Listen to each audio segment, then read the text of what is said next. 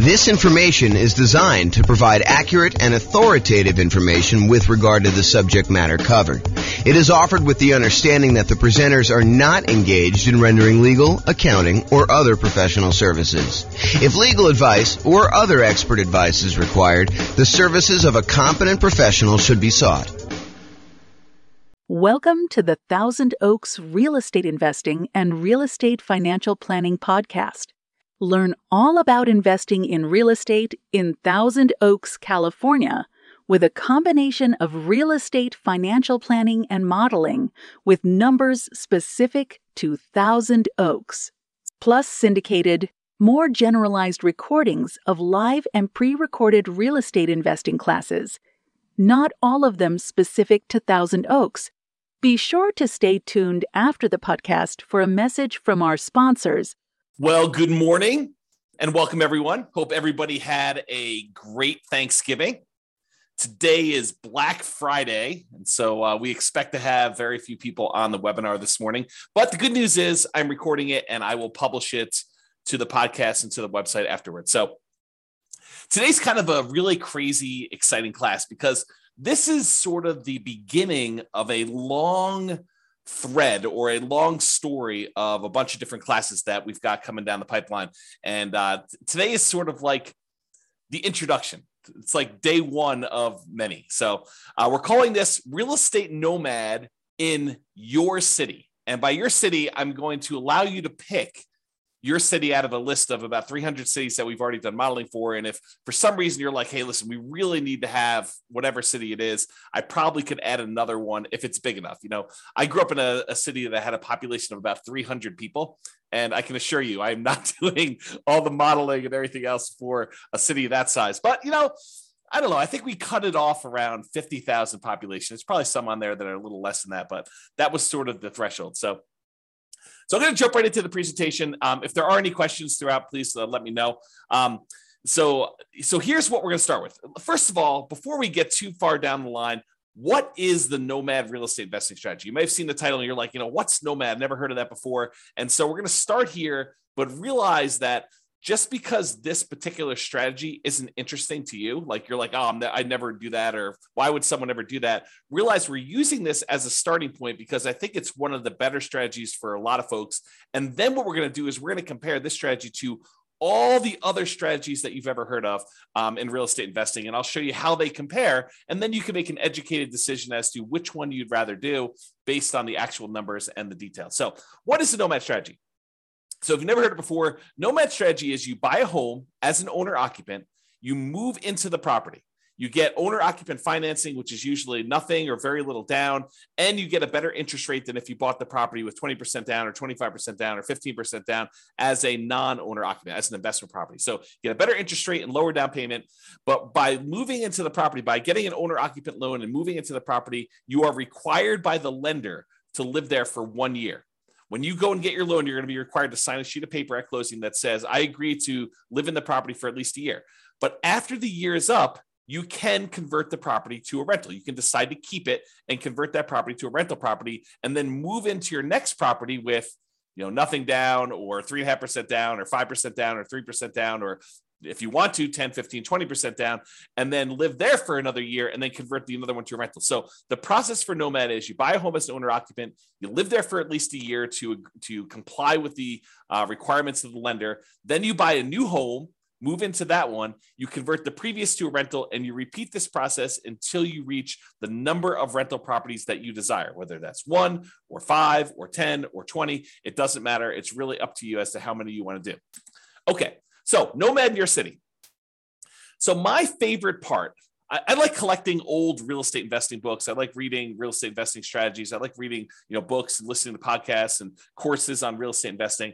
And my very favorite part of all these real estate investing books and courses is when they model how the investing strategy would have performed.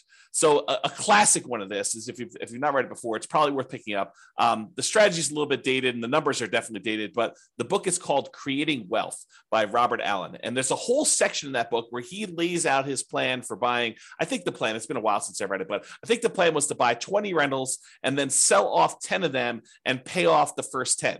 And I was fascinated by just reading that section of the book and the story of how you do it and the math behind it and how it all worked out and everything like that.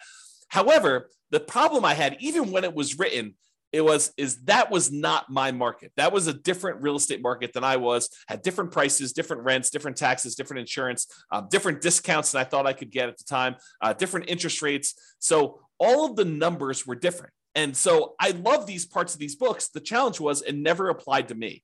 And so, especially when I go back and I read old books, I was always fascinated by this idea of modeling things and how would that work today? If, you go buy a book and someone's been doing a strategy for 5 or 10 or 15 or 20 years, and then you decide to buy the book and you're like, oh, man, that strategy doesn't work in today's market because the prices are 3 times what they were, or interest rates are half of what they were. Interest rates are 2 times what they were. It's just not the same. So I was really frustrated with that. I've come up with a solution. The solution is that I will go ahead and do all the modeling for you with the current numbers for your city and the current market interest rates and everything else that's going on. So in this class, I'm going to walk you through the assumptions that we use when doing the modeling for a really basic Nomad real estate investing strategy in your city. And I've modeled over 300 different US cities for this presentation.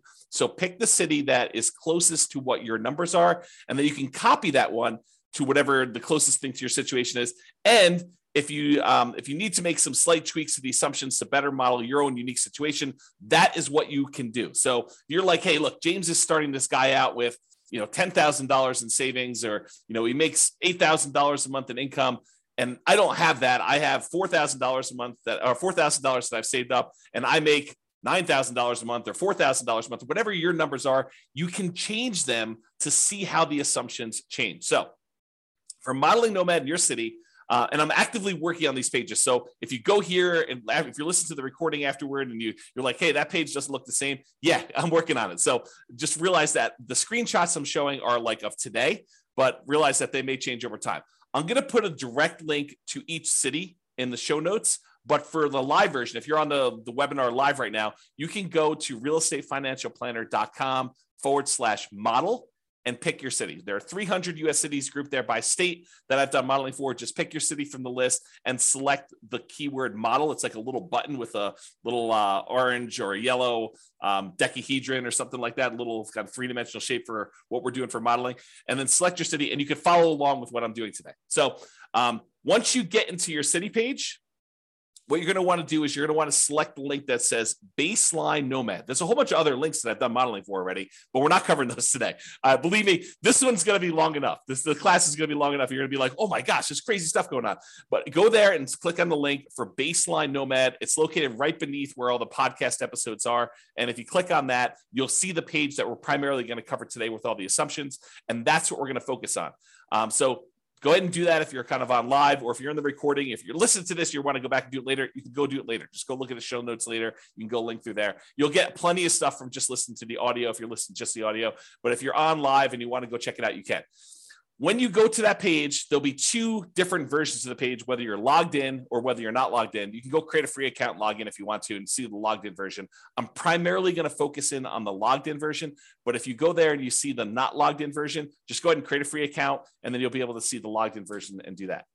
Okay, so today is all about the Nomad strategy and modeling the assumptions and what the assumptions are for that for all cities. So number 1, we are modeling this for 60 years. So we're starting today, and we're going to move out 60 years in the future. And you may say to me, James, I'm 70 years old. 60 years is too long. Great, go change it. Or you may say to me, James, I'm 20 years old. 60 years only gets me to 80, and I think I'm going to live to be 150. No problem. You can go change that too. Okay. So all these assumptions that we're going to talk about, you could change, but I'm telling you what the assumptions we use that I use for each city so that you can see exactly what we did. I used a 20% effective income tax rate. This is not your tax bracket. This is like your overall average of all the rates, weighted by what they are, your effective income tax rate.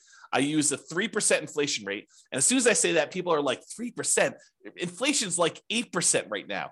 That's what we've been seeing. That's where you're in this period of massive inflation. 3% doesn't seem reasonable.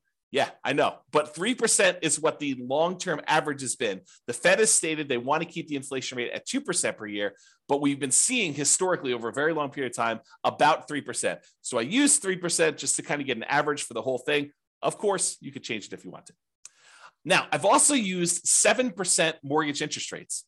And if you're listening to this a year or 2 or 3 or 4 after, and you're like 7%, were interest rates really that high? Yes, they're about 7% right now. Actually, they've come down a little bit in the last week or so. And so the rates have dropped the tiniest bit. And I probably will go rerun these things in order to change the rates.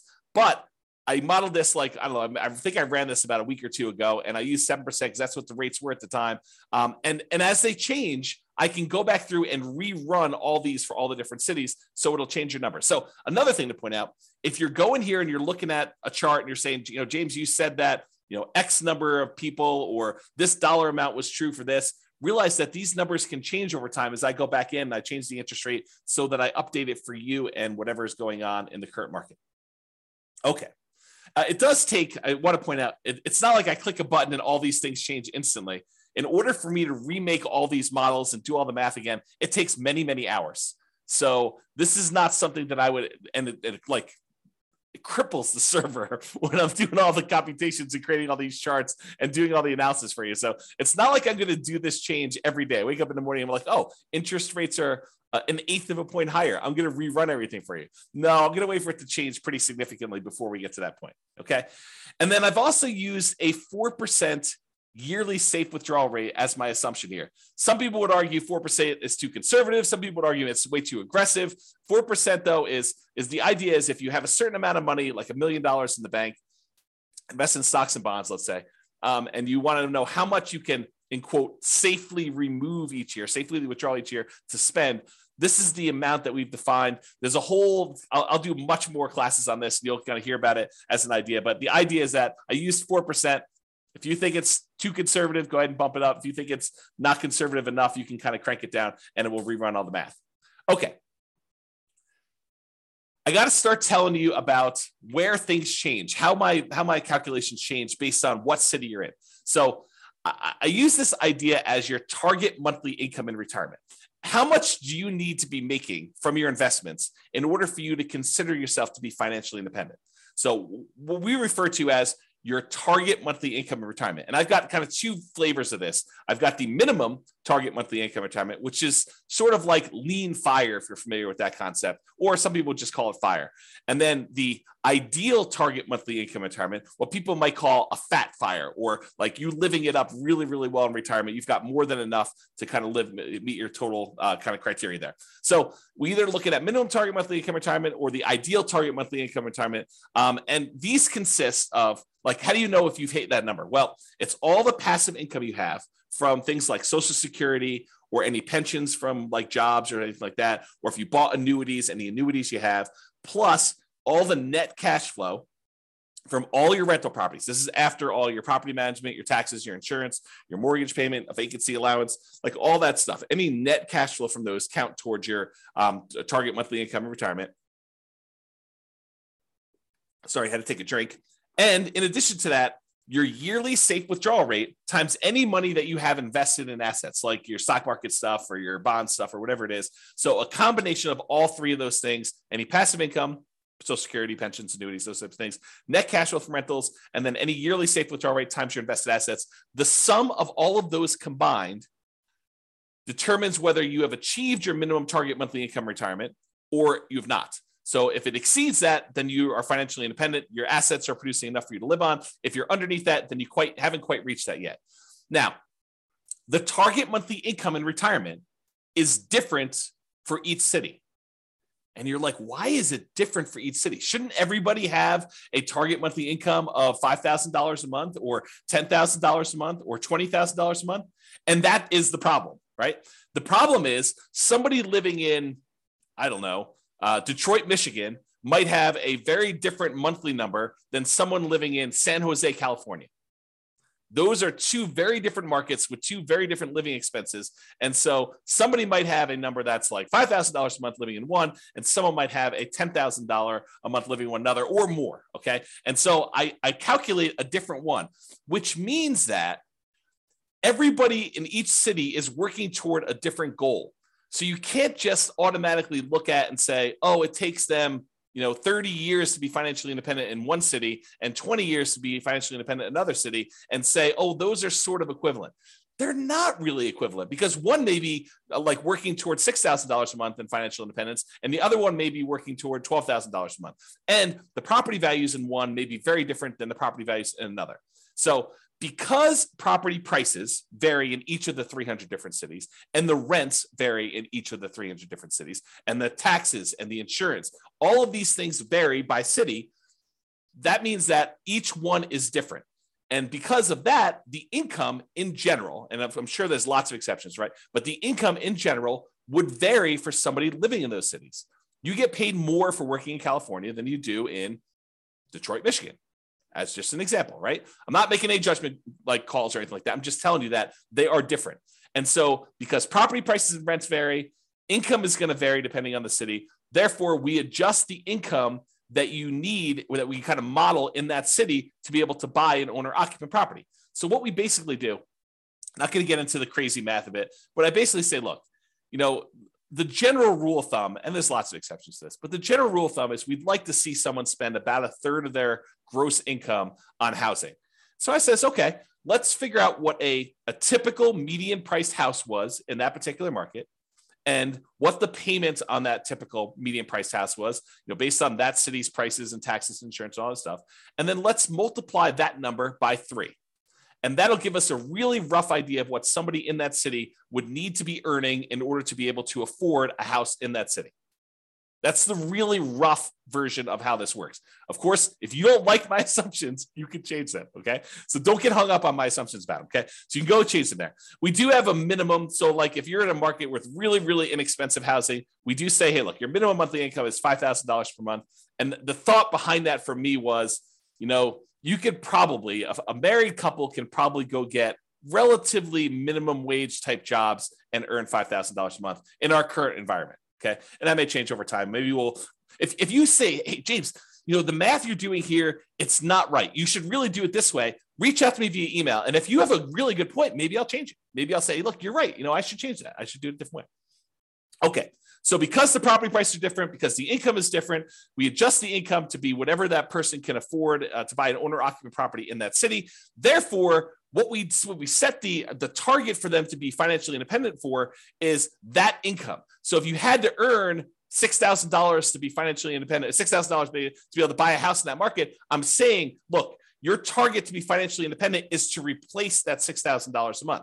And so it varies by city. So someone earning more and living in a more expensive city needs to earn a higher target monthly income retirement to be able to be considered financially independent. And someone living in a less expensive market, on the other end, earning less from their job has a lower threshold to be considered financially independent. So that's why the numbers differ in the city that you're doing. As I've been saying this whole time, if you don't like my assumptions, you've got at least 2 options, at least 2. First, drop me an email, tell me why you think I should change it for the city. It is very possible that I don't know your city like you know it, and my number is off. And so you could say to me, hey, James, your property values for this city are really high. They should be about $50,000 lower or $50,000 higher. Please change it. And I'll go look it up and we'll talk about it. And if I say, yeah, you're right, I should do that, then we could change it. And everything else in the future will be done that way. Or the other option is, and this is the one where you don't even have to contact me. You just copy the scenario for your city, the link I already gave you, to your own account and change any of the assumptions to better match your reality.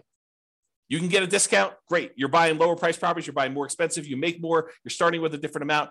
Awesome. You can modify any of those things to your situation and do that. That's what's great about being able to do this. I give you a starting point, but then you can model it yourself. Okay. Okay. So what income, target monthly income and retirement did I use for your city? If you're on your city's page, again, go to that realestateFinancialPlanner.com/model, or I'll put a direct link in the show notes to your city, but you can go there and get that done.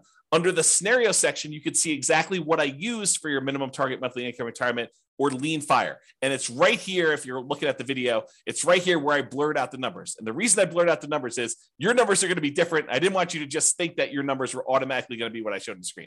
Okay. So you'll see this same value in their monthly income when we get to that here in a little bit. And that will also see your ideal, which is kind of like your fat fire number we just talked about.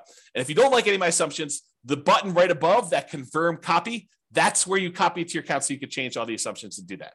Okay. All right. Just moving down that page that you're on now. Continue down the page. We next show you your net worth, and that shows you the entire 60-year period that we modeled for you.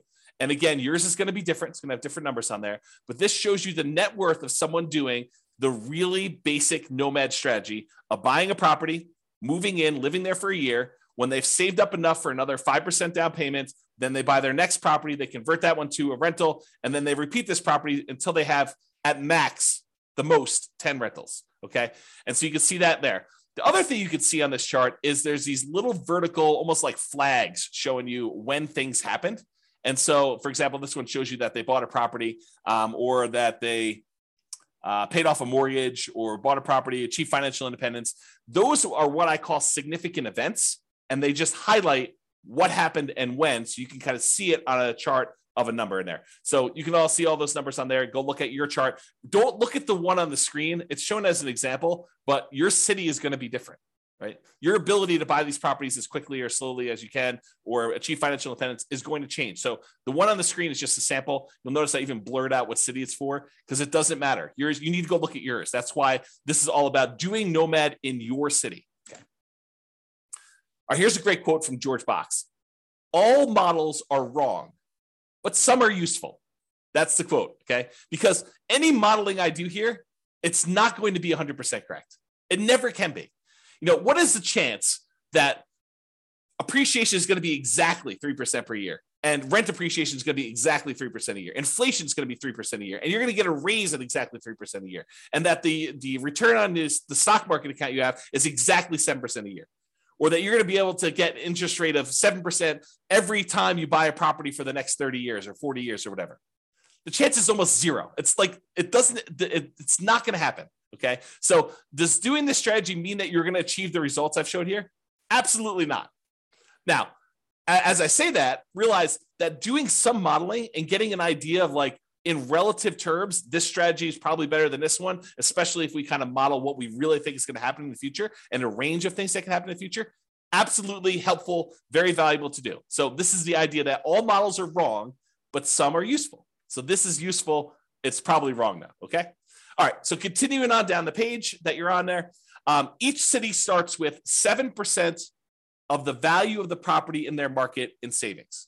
Now, why did I pick 7%? You know, James, you know that I don't have 7% saved up, or you know that I have, 100% of the property value saved up. Why'd you pick 7%? Well, I did it because we have to start somewhere. And I wanted to say they got 5% as a down payment to buy their first property and as an owner occupant and some closing costs.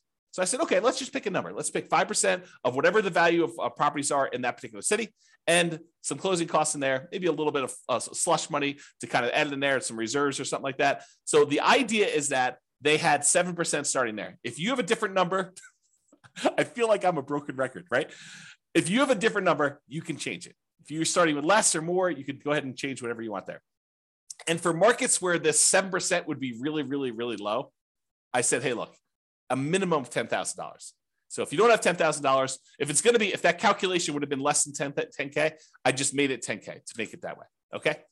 All right. And to simplify the modeling, we're assuming that you're keeping all of the money in a single, what I call a all-in-one account. And that all-in-one account earns 7% per year. Now, in reality, you know that you're probably going to have a checking account, maybe a savings account, and maybe a brokerage account where you kind of keep a little bit of money in your checking account, some more money in your savings account, and then the majority of your money invested in some type of brokerage account, stocks and bonds and mutual funds and whatever else you're going to do in there, so that you've got kind of these three accounts. But rather than track three different accounts and then say, okay, I'm moving money from one account to another account, I just said, look, we're just going to sort of put them into one bucket, and we're going to call that this all-in-one account. And we're going to say that whole thing earns 7%, because maybe your checking account earns 0 or 0.1, and maybe your savings account now earns, 2%, and maybe your brokerage account earns, 6, 7, 8, 9, 10%, whatever it earns. And I'm saying, look, if we average all those together, it's probably going to be about 7%. So I just said, let's put it all in one account, make things really simple. All the money from all the rentals goes in there. All the down payments for all the properties comes out of there. Any money you've got sitting in there is kind of just earning something. So I said 7% for that. It's in this all in one. That's how it works. Now, this is really important. and a really important concept for you to understand, because we're going to get to some stuff here in a minute. Okay. If at any time during the modeling, you run out of money, where that all-in-one account goes to zero, right? Like you have negative cash flow and you're not saving enough from your job to be able to kind of hold the property or something like that. If you run out of money in that all-in-one account, we show that in what we call the default cash account. The default cash account is a magical account that keeps track of how much money you needed to add from outside the system in, okay? So it's our way of saying, look, if you ran the model the way that you set this up, and you don't have enough money to do it because you have negative cash flow, or you had this, some type of drawdown, or whatever happened there, and you ran out of money, this is the account where we track how much money you ran out of and how much you needed to add it. So that's sort of the model. We're going to talk about this here in a little bit, because this is sort of like, if you're in a market where it's really, really hard to make properties cash flow, especially if you're only putting 5% down, you're buying these properties as a Nomad, then you may run out of money.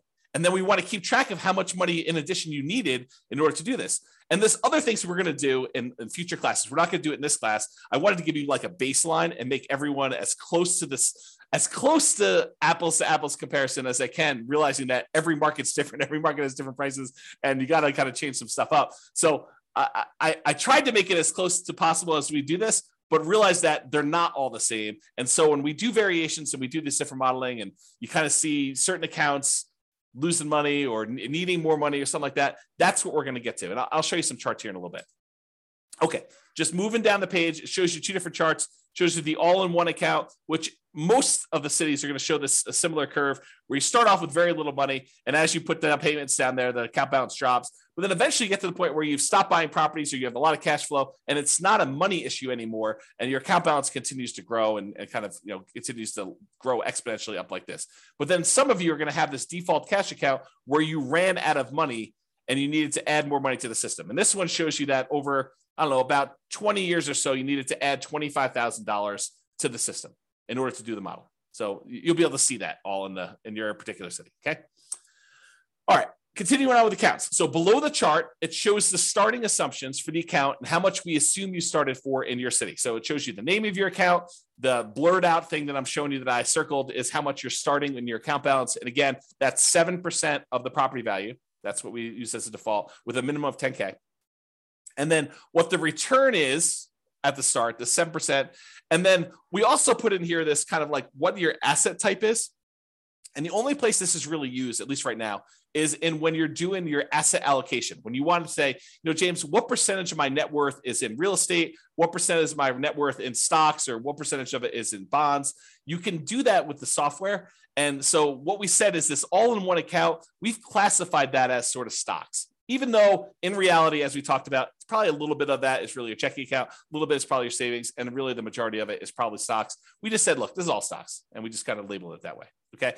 And when you go look at your asset allocation table later, it'll look like this, and the reason why I show this is just so you can see that. It shows you what percentage is stocks, what percentage is your bond-like real estate equity, and what percentage is your real estate equity. And I'm going to make a note to include this class in the show notes where I talk about I think I called it asset allocation for real estate investors. I make a note to include that in the show notes in case you want to dive deeper into like asset allocation for real estate investors and stuff like that. Okay, let me get a drink quick. Is this good stuff?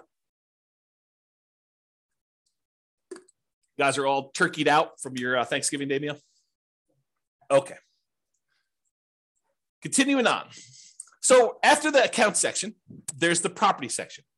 So you see all the details and the assumptions about the property. So if you had more than one property, we would show those different ones here. But for this one, since we're buying basically one owner-occupant property, we're moving in, we're living there for a year, and then we're converting it to a rental when you buy the next one, we're using one templated property in order to replicate this. So right below the property headline is this thing called the cash flow power meter. And the cash flow power meter shows you how well right now, like when we set up the property, not like 1, 5, or 10 or 15 years from now, but right now, if you could rent this property out, how well it would cash flow. And I'm not going to take the time because I'm probably going to go a little bit longer than I had hoped to go on this particular class. But there's a whole class on the cash flow power meter, and I'll make a note to include that as well. But this shows you basically with a little visual gauge of how well the property is cash flowing, whether it has really negative cash flow, whether it has negative cash flow, including or not including the depreciation benefit, or if it has negative cash flow, if you had a professional property manager, or if you have positive cash flow, even with a professional property manager. It kind of shows you where you are in that. And so that shows on the page for you so you can see it quickly. Okay, let's go through the property assumptions. And the property assumptions for your model is it's made up of values that are the same no matter what city you're in, which I'll talk to all about those, and then which ones change based on city. So the city and state is going to be based on wherever you are.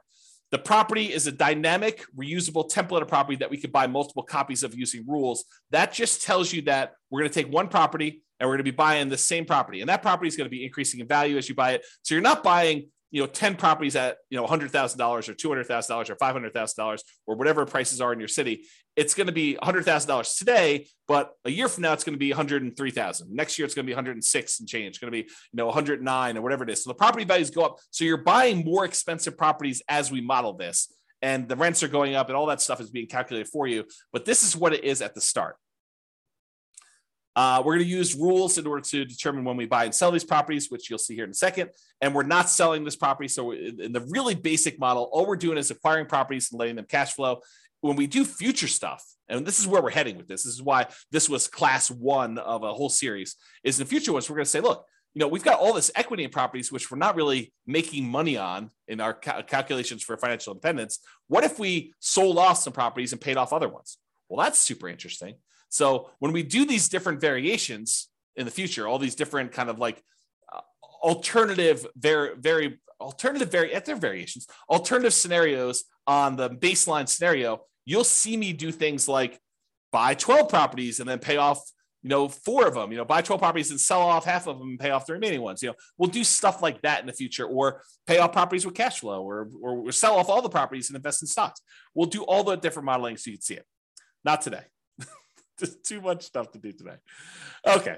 So what account are you using for your down payment, your income and expense for property? We're using that all in one account, earning 7% per year. And then here's one that changes based on your city. The property value is X, and the purchase price, we're basically saying that you're buying the properties for full value, which we'll do models where you buy at a slight discount or a slight premium if you're in a hot market. And that goes up at a rate of 3% per year. So we've assumed all cities are appreciating at the same rate, which may not be a great assumption, honestly, right? Because some markets actually appreciate a little bit better than others. Some appreciate a little bit worse than others. And so you may want to go in there when you're doing your own modeling, copy it to your account and change that assumption. But for the sake of this of today and our baseline modeling, everyone goes up at 3%. Which is the rate of inflation historically over a very long period of time. And this number I didn't pull out of the air. This is based on Case-Shiller data showing like 100 years of housing data for the entire United States shows that housing on average over a very long period of time has historically gone up around 3% per year. So I didn't just pull that number out of the air. That's a real number. Down payment, 5% of purchase price for down payment. And then I assume 1% of the purchase price in closing costs at the time of purchase. So you got those two in there for the assumptions. I've also assumed that you were unable to negotiate with the seller to get the seller to pay any of your closing costs. In a really soft market, you may be able to get a seller to pay some of your closing costs. In a really hot market, it'd be really hard to do that. Page 2, property assumptions. Okay. 7% is the mortgage interest rate with a term of 360 months. So 30-year fixed rate, 7% mortgage interest rate. And a week ago, that was probably a really good number, a little bit more than a week ago. But today, it's probably a little bit lower than that, right? It's probably in the high 6s. And so I'll change those. And if you go and you're listening to this recording, it may be different by the time you get there. But it doesn't vary by city. I want to point that out. All the interest rates for all the cities that we're modeling are all the same. Because you put less than 20% down, you have private mortgage insurance, which I'll make a note to put in the private mortgage insurance class in the show notes. So you guys will have access to that in case you want to look at it. So private mortgage insurance at a rate of 0.85% of the initial loan amount until the loan to value drops below 80%, and then it falls off. So we're assuming you're getting a conventional type of loan where the PMI drops off at 80%. Now, this next one does change for your city. X dollars per month in rent, but rent increases at a rate of 3% per year. So your city is going to have whatever rents are for your city. And again, if you're like James, your numbers are off, let me know or change it yourself and you can go do that. But I use rent data from a source. So I actually pulled rent data. This is not me just arbitrarily picking a number. And it's not me saying, hey, I'm using the 1% rule or 2% rule or 1.5% rule or, 3% rule or, whatever. I'm not using rules of thumb. I'm actually using data. Okay. Next one, 3% of the monthly income is the assumed vacancy rate. I didn't pull vacancy rate data. You could argue that maybe I should have, or you could say, hey, look, if you're doing property management correctly, you're starting at least 60 days in advance of your property going vacant before you find your new tenant. You're requiring notice. You're doing all the things that we normally teach you in the property management class. A 3% vacancy is probably your target anyway. Okay. Ideally, we're trying to do 0%, but in reality, if we're going to stay about 3%, that's pretty good because you have unexpected things come up with tenants, right? So 10% of the monthly income is the assumed maintenance rate. You could argue that's low. You could argue that's high, depending on types of properties you're buying. But it's the same for every city. Changes by city, X% of the value of the property each year is the assumed property taxes rate. So I did go look at what property taxes rates were per city. This honestly is one of the numbers that I'm less sure about. So if you're looking at these numbers, you're like, James, that's really off for our city. Let me know. And I would be much more inclined to change that than some of the other ones, which are based on data I have. I did use this data, but I don't like the source of this data. I guess I'll say it that way. Based on the initial value of X, that's about Y per year in property tax at the start, and it changes as the property changes value. So your taxes will increase as your property value goes up, which is how it works in reality. And then this also changes by city for your property insurance rate. Oh, I was talking about taxes when I was really thinking about insurance. Both of them are the same though. They both vary by city, and I had sources for both of them. And so if you think either the insurance or the taxes are different, let me know. But they do vary and they increase over time with your city stuff. This is a residential property, and 15% of the purchase price is considered the value of the land. So we're assuming you're buying detached single-family homes or townhomes type properties where you have land and only part of the value is actually depreciating. I'm not going to get into all the tax stuff here, but that is the assumption that we use for that. If you want to change that, you can change it in the thing. Then underneath all these, those are the assumptions for properties, by the way. Then underneath all these assumptions are the return quadrants. And I'll put a link in the show notes. I already know to do this for you. I'll put a link in the show notes for the return quadrants and walk you through what all these different ones are. But these are really easy ways for you to see your overall return you're earning on a property. And this is a snapshot for like right now when you go to buy the property. It shows you the amount you're earning in dollars from the 4 different areas: appreciation, cash flow, debt pay down, and the tax benefits. And then it shows you the total. And then it shows you your return on investment, how much you had to invest and what your return on investment was for those 4 areas plus the total. And then I went and I did the one where you include reserves, because if you're doing analysis, you really should be including reserves in your analysis. And so I have a whole class on that. It's called Everything You Learn About Deal Analysis is Wrong. And it's all about the return quadrants where we take into account reserves. I'll put a link to the show notes for that class too, but I'll do more. I'm going to be doing additional classes on these in the future. So if you're like, hey, look, I can't go watch the other one, just pay attention to the future episodes and I'll get to them eventually. It's just, there's so much to do, so much to do, and a limited amount of time to do it. So I'll get to all those, but that's what's going on. So this will show you all the return numbers for that city, for that property. And it gives you an idea, and with that financing. So it gives you a quick glance at how these properties are performing and what they look like. So go look at that on your particular city and you'll see it. Okay. So for scenarios, we've got accounts, which is that all-in-one account that we made here, and the default cash account. The properties, which in this case is one template property that we're going to buy multiple ones of. And then we have these things called rules that we use to manipulate accounts and properties. And so here are the rules. The first rule is you buy a property when the account has a down payment, and it will show you a chart showing you when you bought properties based on this. And you can ignore this one on your screen. Go look at the one on your city to see exactly when you're buying properties on this. But it shows you how many properties you bought each month that you bought a property. Okay, so the rule runs, this particular rule, buy a property when the account is down payment. And I did a class, must have been just before Thanksgiving, where I did a class and I went through each of the rules. So go watch that on the website. It's up now. So just go to Real Estate Financial Planner or go listen to a podcast episode of that one. And I walk you through all these different rules and when to use them. But this rule is the rule for buy a property when the account has a down payment. It runs for the entire scenario. So it's running for that whole 7 to 20 years, but it stops when you buy 10 properties. So realize that it's still running, but you're just not doing anything productive with it. So the rule will buy another copy of that template property, the one that is the Nomad property for whatever city you're in, whenever the all-in-one account earning 7%, has enough for a down payment and closing costs, plus at least 6 months of reserves for all the properties owned. So we're saying, look, once you get to the point where you have another 5% down payment, plus some closing costs, plus 6 months of reserves on all the other properties that we currently own, then go ahead and buy another property, buy another copy of this property. And it's buying one that is, more expensive because as time goes on and rents have gone up a little bit. Okay. It also checks your debt to income ratio to make sure that you're below 45%. So it verifies that you have 45% debt to income when you buy that property, and it checks that for you to do that. And then it will only buy 10 properties maximum. If you sell any, by the way, we don't in this model, but if you do sell any, then realize it will try to replace them. So if you're buying a property and selling properties and doing that stuff, this rule, if you keep it running, will try to replace the properties that you sold. The next rule is paycheck and personal expenses. So this is a chart. Yours will be very similar, where it's showing you the red line is what your paychecks are, and then your personal expenses, including real estate, is shown in this orange. And so I'll have to do a whole nother class just explaining what's going on in this chart, because there's a lot of really cool stuff happening here. But this is shows you what it is for there. And then here are the assumptions for this rule. So as a default, we're trying to say, look, you're saving $1,000 a month. And some people are automatically like, what, $1,000 a month? I only make $3,000 a month. There's no way I'm saving $1,000 a month. And someone who's earning $20,000 a month is saying $1,000 a month. Yeah, that's nothing, right? So I had to pick something, and you can go change the assumptions, but I had to pick something. And so I picked $1,000 a month as a default starting position for everybody. So this rule runs for the entire scenario. You're depositing both your paycheck and you're pulling your expenses out of that same all-in-one account. Both the paycheck and personal expenses will increase with inflation. So the amount you earn from your job goes up with inflation. The amount of your expenses goes up with inflation. Your housing costs goes up with whatever the property values are, interest rates, and all that payment stuff. So not technically with inflation, but it's something that looks a lot like inflation. Changes to so this actually varies based on city. The gross paycheck that you have varies based on city. And it is why we talked about before with that target monthly income retirement, being able to afford a house in that marketplace. And we've assumed a tax rate, the effective tax rate of 20% on your paycheck.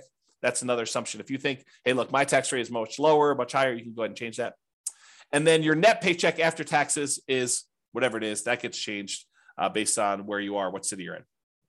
And then whether or not this paycheck continues after you achieve financial independence, in this case, it gets removed. So the idea basically is, once you get enough assets where you have enough income coming in from your assets that you no longer need to work, then stop working. Otherwise, your income will keep going and it'll look like you're still working through this whole thing. So what we've said is, look, go ahead and stop the income part of this rule, not the expenses, but go ahead and stop the income part of this rule once you get to the point where your assets are being financially independent. And then the amount of your personal expenses are also adjusted by city. So if you're making $20,000, it's not like you have a $2,000 expense. They kind of scale with whatever your income is so that you're saving about $1,000 a month as your default when you start. Okay. Any questions on this? I know I'm going fast and hard, but people are not asking questions. So if you have questions, go ahead and let me know. Otherwise, I will keep going. All right, so significant events and percent of goal achieved. So this is still going down that page. This shows you what percentage of that goal toward being financially independent you've achieved. So the goal line is this little dotted line at 100%. Once the chart goes above this line, that means that your passive income and your cash flow from your rental properties and your safe withdrawal rate times whatever you've got it invested in, the combination of those things has exceeded your living expenses, the target monthly income that you set. Okay. And so once it gets above there, which happens right here, then that person is financially independent. Before then, this just shows you what percentage of the way there you are. So when you're first starting off, you're at zero, very, very low. You're not really there. And then right here, you buy another property and it actually drops down because you got rid of some of your money and it probably didn't cash flow in that particular case, but it keeps growing and doing that. And so over time, you eventually get to the point where you are financially independent. And there will be some cities where you will not have achieved this. And don't think that's a failure. That's not that you failed, because you still have accumulated in the overwhelming majority of cases, a huge net worth. You have a whole bunch of equity and properties, which equity and properties doesn't count toward this calculation, right? So you could go sell off these things and invest in stocks. And honestly, maybe some of it gets supplemented with Social Security. So maybe really you only need to do 80%, or maybe, I'm earning whatever it is, $10,000 a month for my job, but to be able to retire, I only really need 7. And we've assumed you need 10. Okay. So there's all sorts of reasons why. Don't get stressed out over that. And then significant events. This lists out all the different things that happened and what month they happened in this particular scenario. So you can go look through the list and see exactly what happened. And then, of course, you can copy the scenario to your account using that button as well. Okay. So that is what I intended to cover to show you what nomading in your city is like. Go look at your city. Go to realestateFinancialPlanner.com/model, pick your city out from the list or the city that's closest to what your city is like. Go look at the details, copy into your account, do all the changes and stuff like that. This is the starting point because once we get here, I'm going to start comparing Nomad to buying 20% rentals, buying 25% down rentals, buying free and clear rentals, buying a property to live in, but then buying 20% down rentals, or buying Nomad properties and paying them off faster, or buying Nomad properties and selling off half of them. I'll do all these variations for you, and we'll kind of go over those in the podcast. But I wanted to give you an idea of like what the baseline is, what the baseline assumptions are. That way, next time, I don't have to go through all these assumptions again. I can just say it's exactly like your baseline, except we change these 2 things. That is why this class exists. It's to give you the baseline so that you understand it, all the baseline assumptions. Then when we go compare them, I'll be able to say, doing this strategy versus this strategy gives you this much more net worth. It's this much more risky because we'll do some measurements of risk. This one has more cash flow. This is a better strategy. Or this is a worse strategy for you. We can go through and do all those different things. However, now that I've done that, I've got some bonuses. I've got some really cool stuff that I want to show you. It'll take, hopefully not very long, 5 minutes or so. But then I've got some really crazy stuff to share with you where now that I've done modeling for all 300 cities, I can share with you stuff that I don't think exists. And so this is the idea, right? I told you earlier, my favorite part of reading these real estate investing books is when they give you the model and they show you how it worked. The problem with doing that was they picked the city where they were doing the model, and that's not my city. And so my numbers are all very different. And so the question I've gotten in the past is, James, because I've been teaching Nomad stuff primarily in Northern Colorado for, a decade. Probably about a decade. So the question is always, does Nomad work in X city? Or it only works here because of blank, right? So I said, okay, now I finally got data and I could show you, does Nomad work in these other cities and what's the problem with it and how can we fix it and stuff like that. So let's go ahead and do some summarizing of what it looks like. So this is now a chart showing you each dot represents one of those 300 cities. And on the bottom, it shows you the price of properties in that market.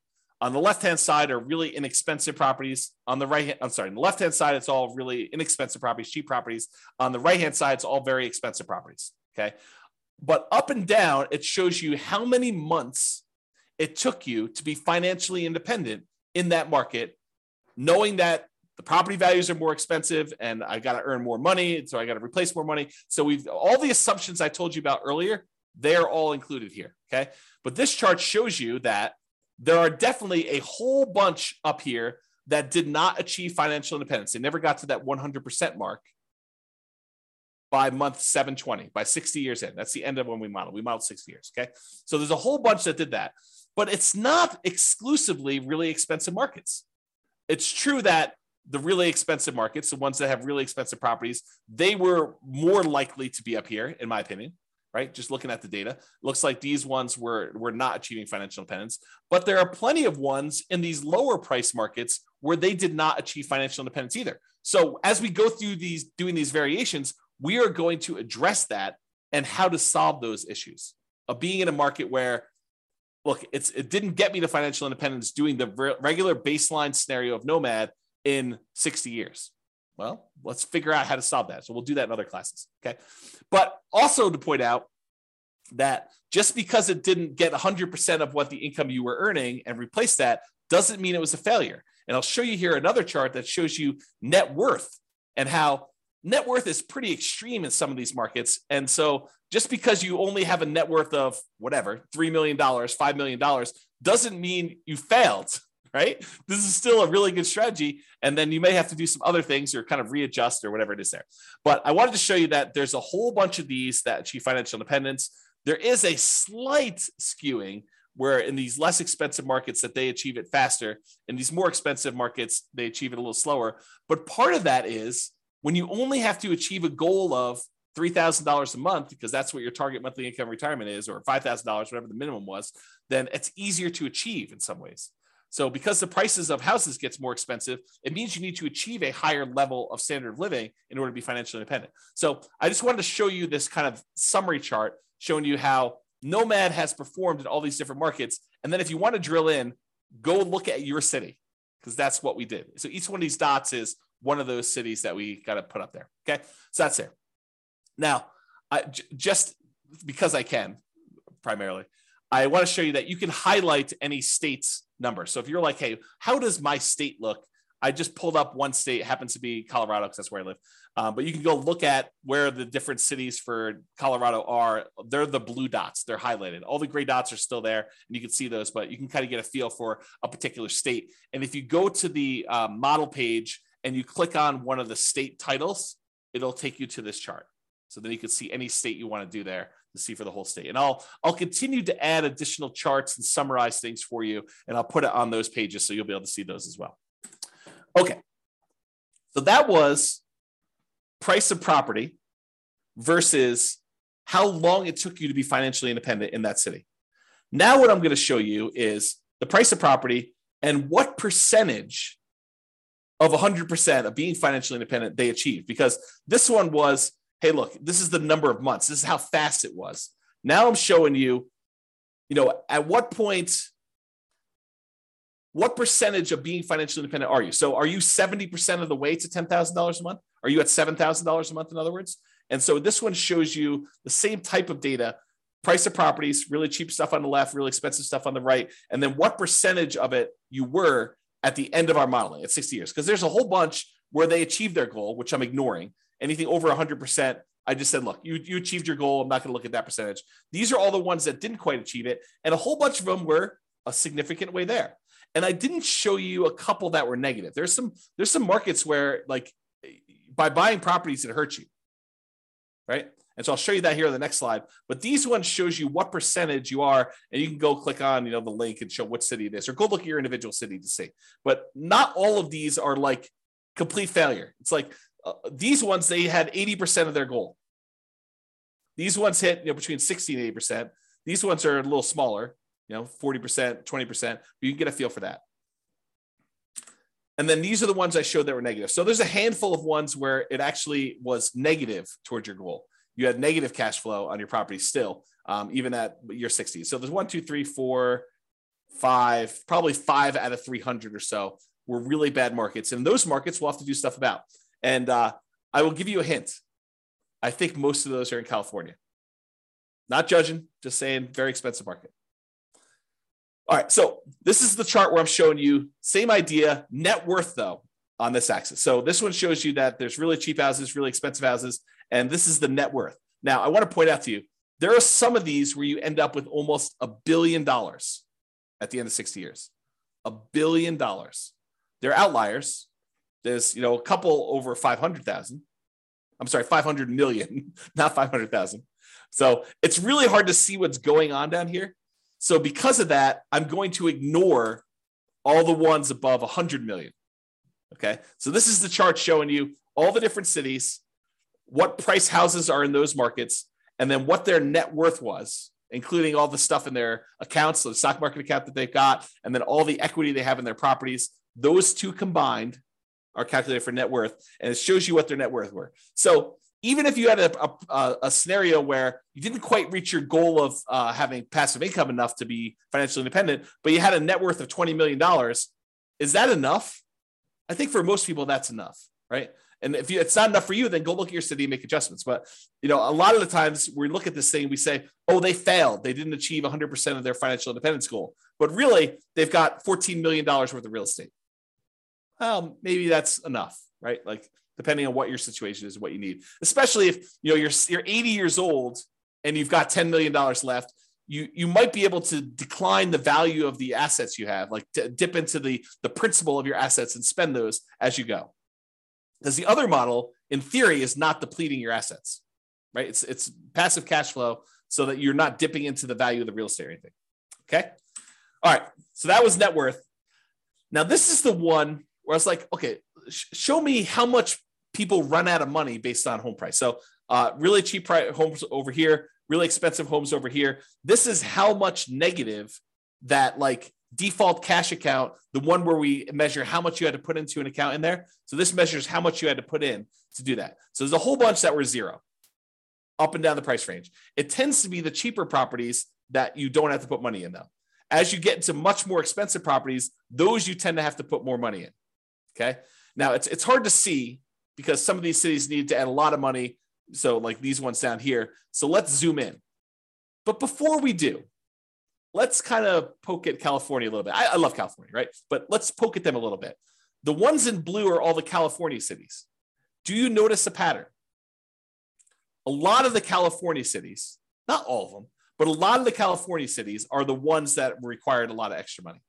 So we're going to have to do some things to solve California issues, right? We'll kind of address those things. But a lot of the other ones were not California, and so they didn't have that issue. But I'm zooming in now, same thing, how much account balance, and I cut it off. I said, look, if you had to put in more than $1 million, I just cut those off just to kind of zoom in a little bit. And you can see there's some that need a significant amount of money, based on much higher prices. Anything under, I don't know here, 300,000, 400,000, a lot of those markets you need to add very little, if anything at all.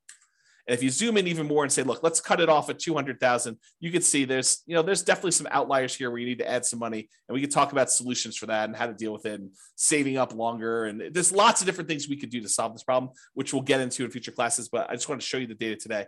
And then here's the line where a lot of them need zero or very, very small amounts. Okay. That's the majority of the data there. Oh, and I just pulled up California of the small end too. So like zooming in just to 200K, it's still a lot of the California stuff, even when we just get down and we're looking at the 200K or less numbers in there. So this turned into a California bashing session, but it wasn't intended to. It's just we're going to need to solve some California issues, which I think California knows that. Not like California has. I'm digging myself a hole here. I love California. That's all I'm going to say. So you guys know what I'm talking about. All right, so let's wrap this up. So you can see the detailed assumptions for the baseline Nomad scenario in your city. There's other ones there too. If you want to go look at those, you can kind of jump ahead in the curriculum if you want to, but I'll cover a lot of those. If you don't like any of my assumptions, let me know and you can change them. So either way. And as I said, this is just the beginning. Okay. We've already started modeling variations on this, and I plan to add dozens of additional ones to compare how making changes to this baseline plan or trying a completely different strategy will perform in your city with your city's numbers and your specific situation. So stay tuned for those future classes. In the meantime, feel free to explore the stuff, realestatefinancialplanner.com/model for your city. And that's what we'll do. That's all I've got, folks. Any questions, any concerns? I know I went fast. Anything coming up? Okay. Well, if I got nothing, I'm going to get off because I'm going to go grab myself breakfast. This is the day after Thanksgiving, and I'm going to enjoy a leisurely breakfast this morning. But I want to make sure I got this out for you guys. So hopefully that was good. Thank you all for coming. I appreciate it. Thanks for listening on the recording. I will talk to you all soon. Bye-bye for now. With home prices up, mortgage interest rates up, and rents up, but not quite enough to counteract the higher prices and interest rates. Cash flow on rental properties in Thousand Oaks is harder than ever. Book a call with the Real Estate Financial Planner to apply our proprietary 88 strategies to improve cash flow on your rentals. See the show notes for a link to schedule your call and improve your cash flow today. If you're a real estate agent, lender, or professional in Thousand Oaks that wants to help our real estate investor listeners, consider reaching out to learn about collaboration opportunities with this podcast. We'd love to add more value to our listeners by having you assist our investors buy, sell, and finance their real estate investments. See the show notes to schedule a call to discuss collaboration opportunities